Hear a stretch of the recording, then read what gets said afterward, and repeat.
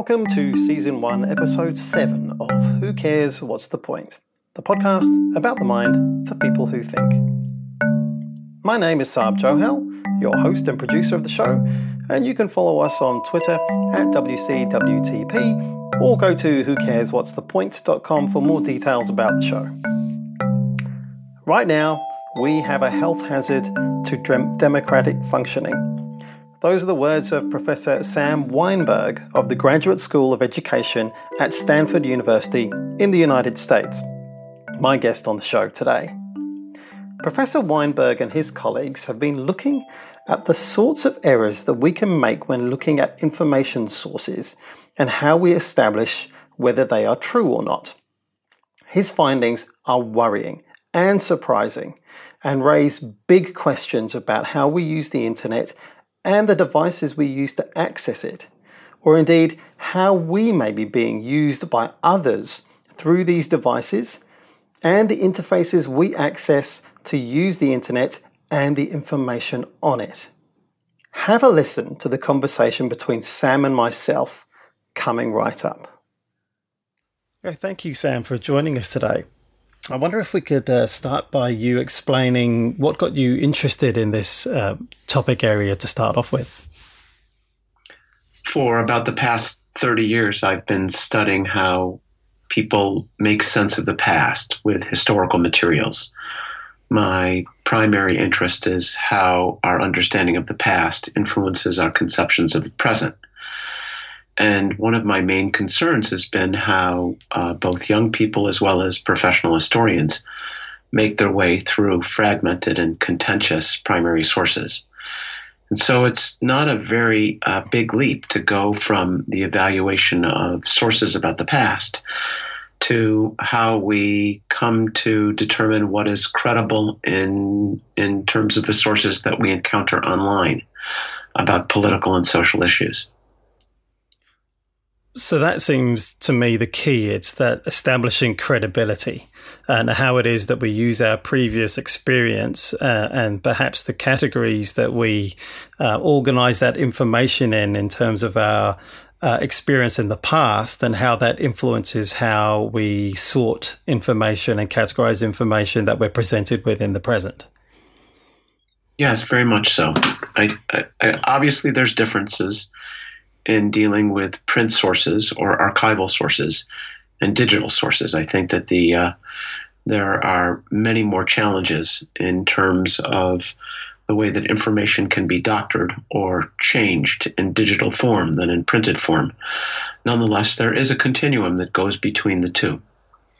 And that's what you're particularly interested in the report and the study that I've seen you writing about recently, is the differences that exist between looking at digital sources and the way that people process traditional print media, where they have it in front of them. That's kind of it's not so easily manipulated and changed in order to lead people down a particular path. That's very much the case.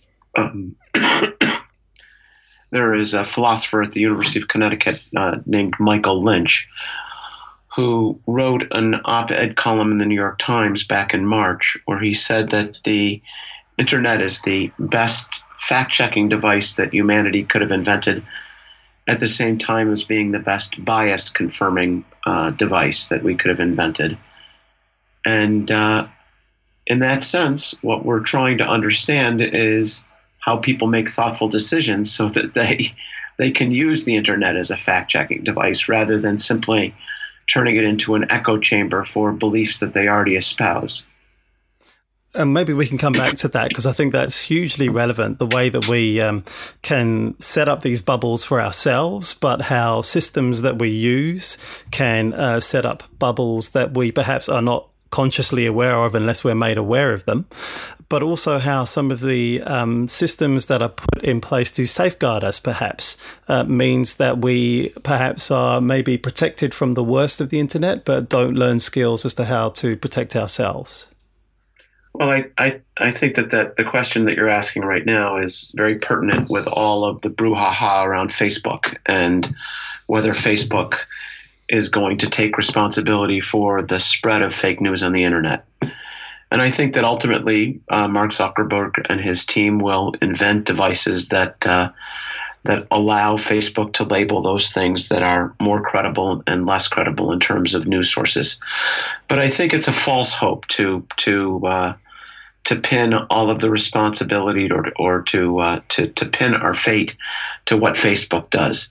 Whatever Facebook invents, there'll be connivers who will find a way to circumvent their way around it. And ultimately, what we have yet to develop as a civilization in the face of a revolution that is no less cataclysmic than the invention of the printing press is, what are the devices that ordinary citizens are going to need? What are the skills and capabilities that they're going to need in order to make thoughtful decisions about the information that comes across the digital transom? And we are in the midst of a chaotic phase right now, and I think it's following every major revolution about how we understand ourselves and how we learn about the world. There is a period of absolute chaos, and we are in it right now. And I think that the cries of crisis that we're hearing about fake news are a canary in the mine, if you will. Yes. Maybe we can just talk a little bit about some of the blind spots that you've discovered in the research that you've done concerning how people pass and process information that is presented to them, and how they manage or don't manage to establish credibility of that information and the sources that may be responsible for constructing that information that they're presented with. Well, we could start with students who are in the United States in what we call middle school, and in grades 7 and 8. They're 12 and 13 years old, and many of them already possess a smartphone and are what people would call digital natives. And what we discovered was that making the most rudimentary distinctions between, for instance, an online news story versus an advertisement posed a considerable challenge to students of this age group. More than 80% of them were unable to distinguish between a news story and content that had been paid for by a commercial sponsor.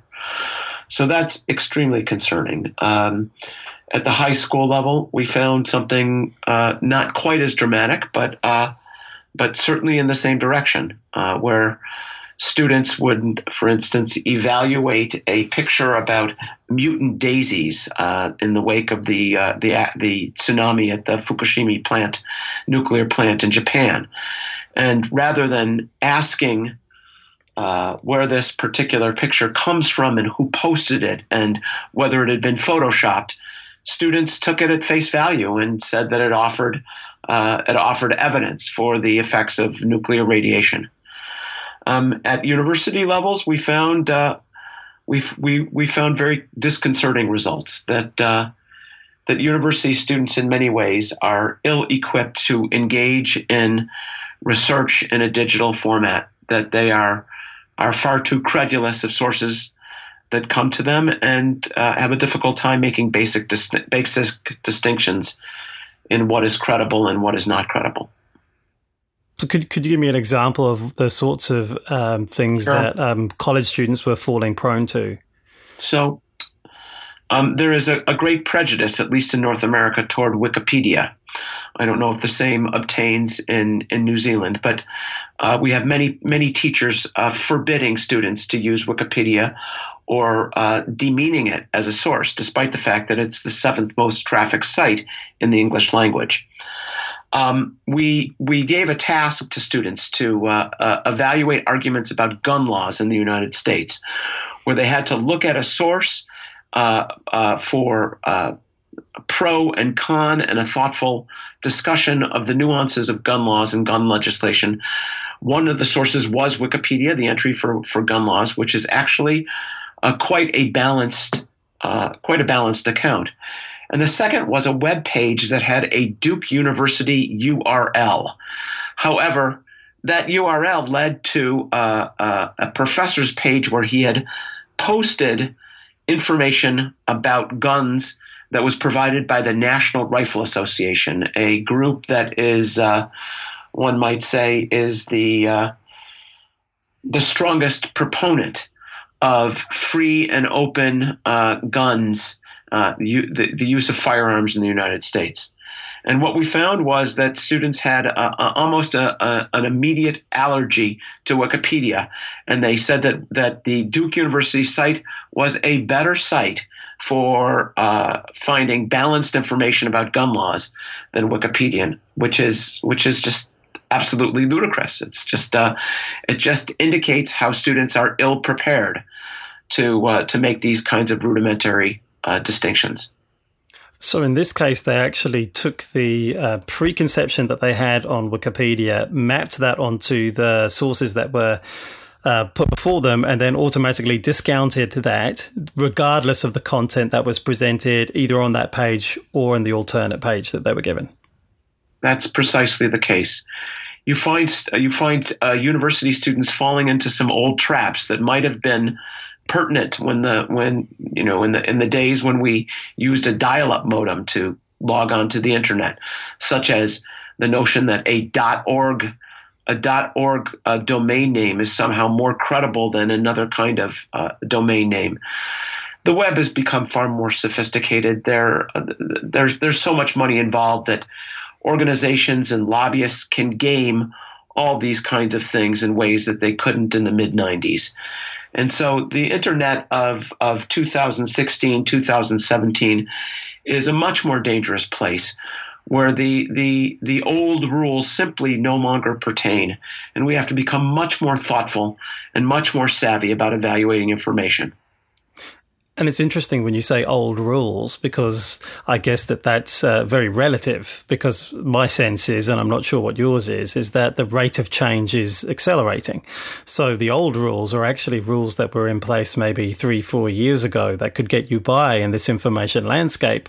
Now, because of, as you say, we have a plethora of multiplication of sites where people are going for alternative sources of information without necessarily understanding who it is providing that information, and it's not all that transparent.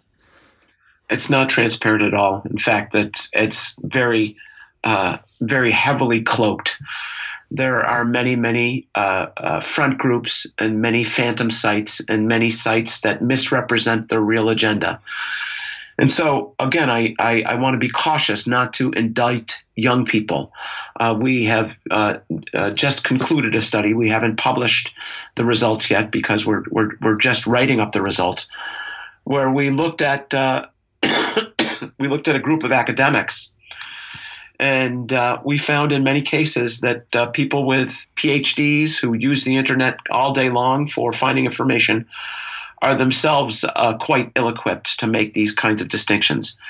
We compared this group of academics to a group of professional fact-checkers at many of the finest and most prestigious publications in the United States. And what we found is quite a different approach to how one gains footing on the web when one lands on an unfamiliar site. What the academics tended to do was that they tended to treat a site much like a printed source. We characterize it as a vertical reading strategy. They read up and down or down and up, but their eyes go vertically up and down the page when they land on it. And they often have an overconfidence in their ability to discern hidden meanings or to ferret out the connotations of the text. What we found with fact checkers is that they approach the web quite differently. If the rest of us read vertically, fact checkers read horizontally. When they land on an unfamiliar site, they're almost immediately off that site, opening up multiple tabs, going to different pages, first getting a fix on the organization that is providing the information before spending a great deal of time thinking and parsing information when they don't even understand the source where it comes from.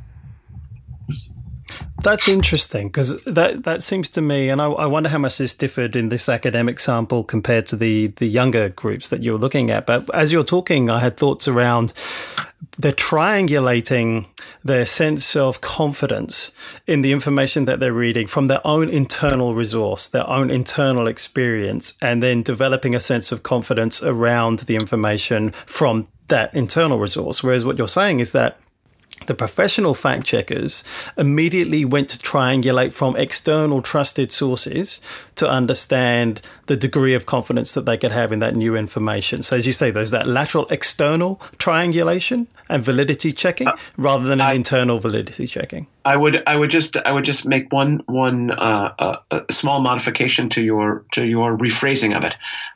What we're talking when people go to sources that they know, whether it's an established newspaper, the New York Times comes to mind, or the Wall Street Journal in a North American context. They don't necessarily need to triangulate. People for a long time have depended upon these sources because these sources have the internal checks and balances and offer corrections when they've made errors. But what we're talking about is landing on an unfamiliar source, a source that's not easily recognized. And what you're saying is absolutely true. What it is that most of us do, in young people, college students, as well as degreed university professors, is that they will look at the evaluation and evaluate it in terms of their own prior knowledge.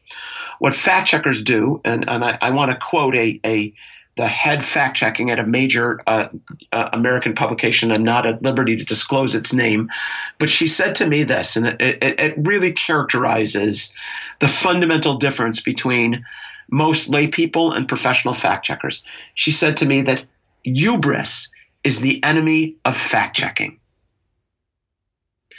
And what she meant by that is that the web has become so sophisticated and the ruses so multifarious that a fact checker whose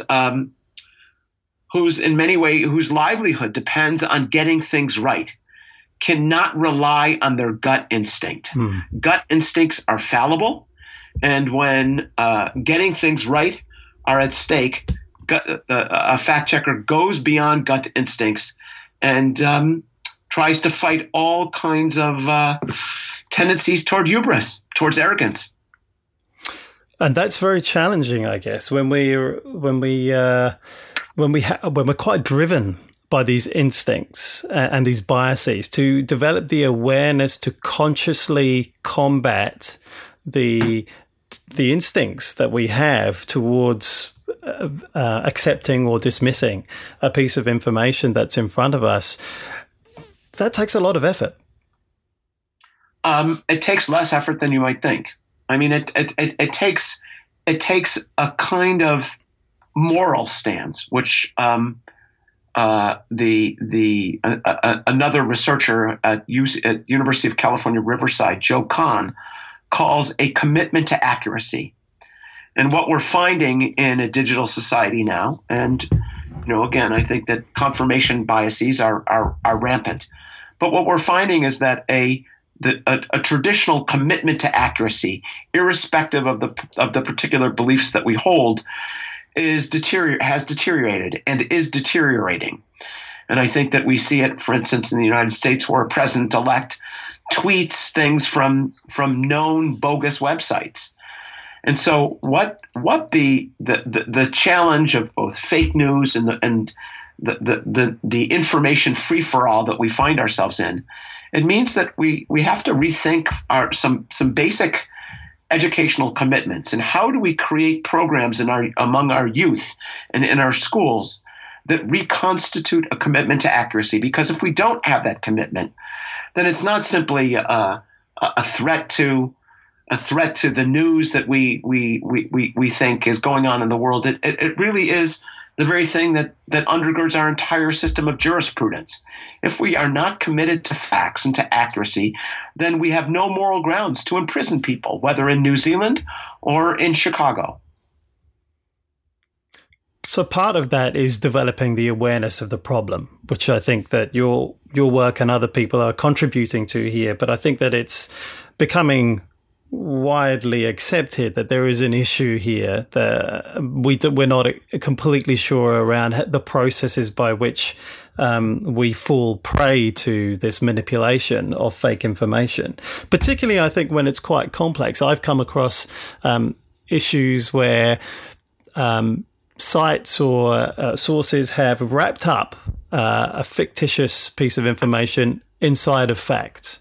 And then the people have walked along a path where, well, I know A is true and I know B is true, but C I've not heard of before, but because it's next to A and B, I'm going to assume that that's true too. Have you come across that, where you've seen this, not just the outright, frankly, incorrect information, but where it's been embedded in correct information?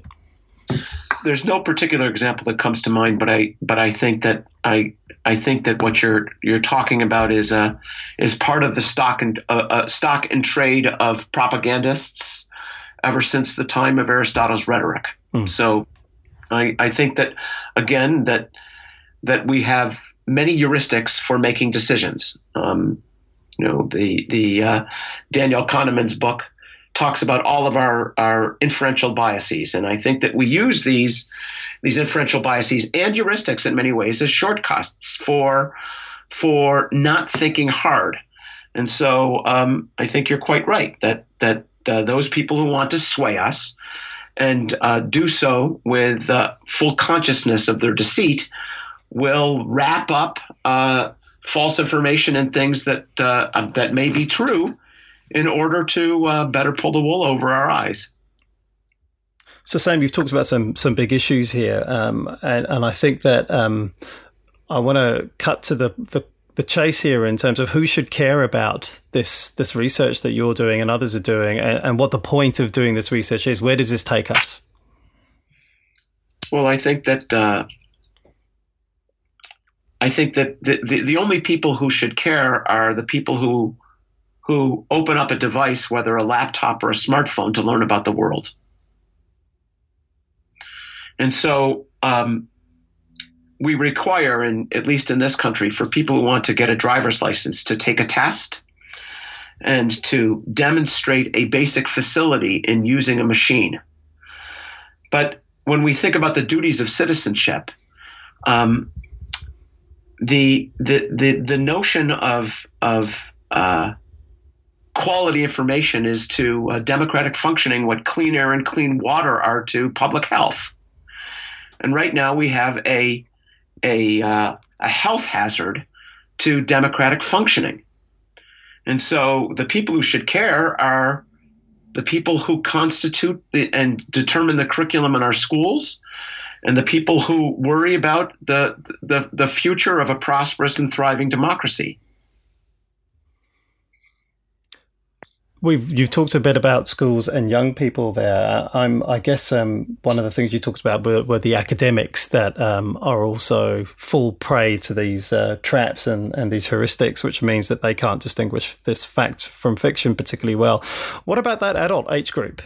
We could talk about curriculum development, certainly for those people who are within the educational system. What about those people who fall without those realms? I'm not sure the adult group, or yes, the adult group. Well, this is a particular problem. So we have a website with a history curriculum that has close to 4 million downloads, and we're used in some of the major cities in the United States and actually all over the world, including New Zealand. And so I'm in constant contact with educators of all ranges, from all levels. And one of the beliefs that I've continually run into is this notion that it's the kids who know how to use these devices, and it's the kids who are digital natives, and we're digital immigrants, and it's the kids who know how to use these things. And that's a very pernicious and false belief. What we've done is we've assumed that because young people are fluent in navigating between Facebook and Twitter and WhatsApp, uploading a selfie to Instagram, that beyond this kind of easy fluency lay a vast reservoir of intelligence in vetting the information that these devices actually yield. And so what we first need to do is to correct that misimpression. That is a very dangerous misimpression that our youngsters, because they are able to operate a device, have an understanding of the information that device yields. It's like saying that because I can back the car out of my driveway while cradling a cup of coffee, that I'm an authority on a fuel-injected engine. I mean, that's simply not the case. And that's analogous to the way that we're thinking about young people and the internet at this point. What we need to do is to recognize that it's our teachers, it's the adults who are the gatekeepers to what young people will learn. And right now, at least in the United States, there are many classrooms where the internet is filtered or even not allowed at all.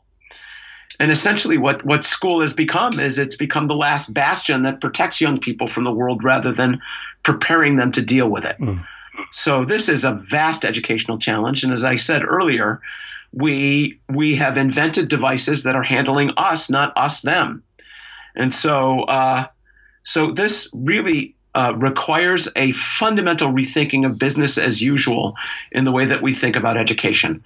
Back when I was a youngster, I was sort of brought into a kind of sacred order of going to the public library and learning how to use the social citation index and the guide to periodic literature. That's simply not the case anymore. What was once the responsibility of librarians and subject matter experts and publishers now falls on the shoulders of anybody who uses a computer to learn about the world. So certainly equipping ourselves, but also thinking about the education environment, making sure that our children, our young people are equipped to deal with how to process information in this world where actually you are responsible to curate and to fact check the information that's being presented in front of you. It becomes the real challenge. That is the real challenge. And the question is whether we as a society are up to it. How do adults break out of the bubble that they can create for themselves when they do, perhaps prefer to exist in this comfort zone and have people talk to them where the beliefs are roughly similar because anything else feels too challenging? How is it that people could break out of that bubble? Do you have any instances where people have deliberately tried to step outside of that, and what's worked? Well, this is a huge problem, and it's one that's getting worse. And in the olden days, when there were a few television stations and some major newspapers, we were often exposed to beliefs that we ordinarily wouldn't want to be exposed to. But now, when we tailor our RSS feeds and our websites and our daily digital diet to in many ways feed our narcissism, we've created what Cass Sunstein calls echo chambers that flatter and further crystallize things that we already believe. So this is a huge problem. Anecdotally, I don't think that. I don't know if anyone's come up with a response to it, but certainly there are stories or kind of anecdotal tidbits where people who have a commitment to encountering ideas that are ones that they don't already believe, that they use to try to encounter them. I can tell you what I do personally. I have Facebook friends who I purposely maintain on Facebook because they are, in many ways, hold beliefs that I find abhorrent. But it puts me into contact with them. It helps me at least understand the underlying logic of the way that they think. And I think this is a challenge of modern society when it becomes so easy to insulate ourselves inside of a cocoon of like-minded people. I think you're speaking there of something quite deep. I guess it's not just an information and the beliefs that people may have that are different to yours, but it's the sense of dissonance and emotional spiking that may generate inside you, and whether you have the skills and the knowledge to be able to manage that. And I think that's something that people struggle with, and they try to manage to reduce their exposure to those feelings of dissonance such that they don't feel that emotional spike, because they find it quite overwhelming when that occurs. Well, I think that this is, you're absolutely right. I mean, I think that we are hardwired to affiliate with those who share our belief system, and at its worst, to ostracize those who don't, and to demonize those who don't. But, if we're not talking about off-the-wall beliefs that advocate racism and violence and break the law, but we're talking about different kinds of positions in the public square. Let's take a controversial issue that all democratic countries have had to deal with, which is the issue of abortion. There are a range of beliefs about it. What I think a challenge for both an individual as well as for a civic society is to create a forum where we do not demonize those who think differently from ourselves, but we recognize that there are multiple perspectives on controversial issues, and the way that we deal with them in a thoughtful and flourishing democracy is to deal with these conflicts and differences of opinion at the ballot box. And that, again, sounds like a much deeper kind of conversation around what is the society that we wish to live in look like, and how do voices of difference, how are they dealt with and heard and then decided upon? How does that discussion take place?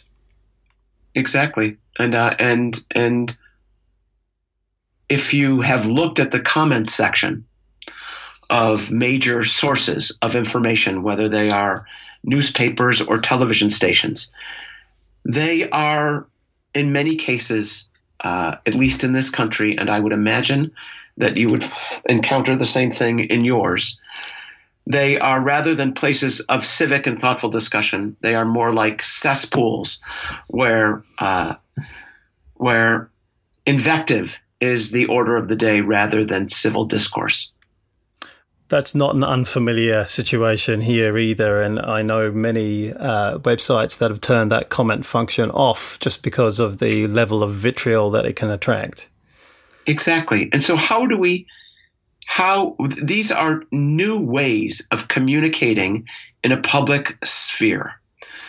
I think you would be hard-pressed to find a half dozen good curricula throughout the English-speaking world that prepare young people to be thoughtful and polite and engaged commentators on comment sections on public internet forums. I think that's simply an example of how rapid the change has been and how slow we've been to take up the challenge. And in those curricula that you have come across, are there any particular recommendations that stand out for you?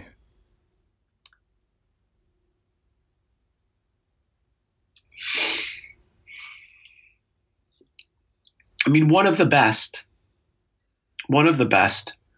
and again, it goes back to the difficulty that we have as a species in doing this, is to try to engage in the intellectual exercise of framing an argument from the perspective of a position that you do not embrace.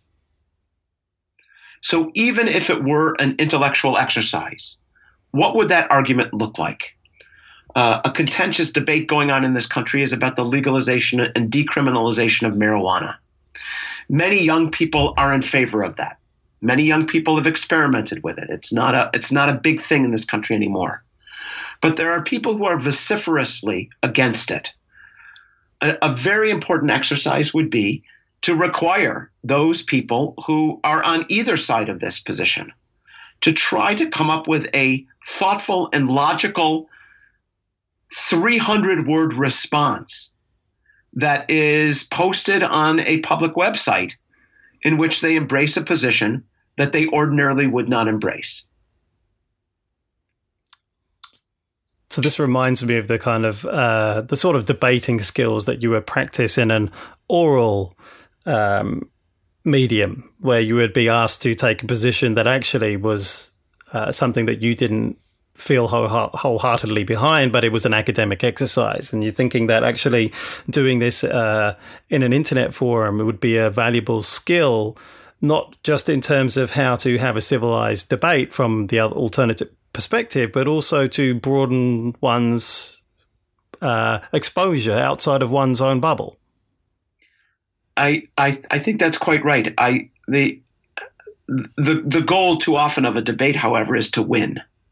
The goal of the exercise that I'm talking about is to understand. Sam, that's been a fantastic conversation. I was just wondering if there were any other things that the professional fact checkers did that we could learn from in our everyday usage of the internet and thinking about how we assess the quality of the information that we come across. Well, I'll give you 2 additional tips in addition to the one that I've already mentioned, which is the opening up of multiple tabs and not spending a great deal of time on an unknown website until you understand where that website is coming from. 2 additional things that are somewhat counterintuitive because they go against they go against in many ways the advice that you'll find for establishing web credibility.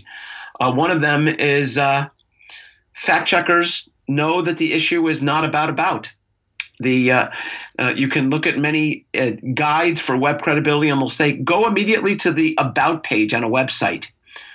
Again, this might have been useful advice 15 years ago or 5 years ago even, or even 10 years ago. But at this point, there are so many ruses and so much duplicity on the web that if an organization can register as an NGO, they certainly can write whatever they want on an about page. And so in many ways, fact checkers take what a website says about itself with a grain of salt. And then finally, one of the things that profoundly and dramatically distinguishes the approach of fact checkers from university students as well as many thoughtful adults is that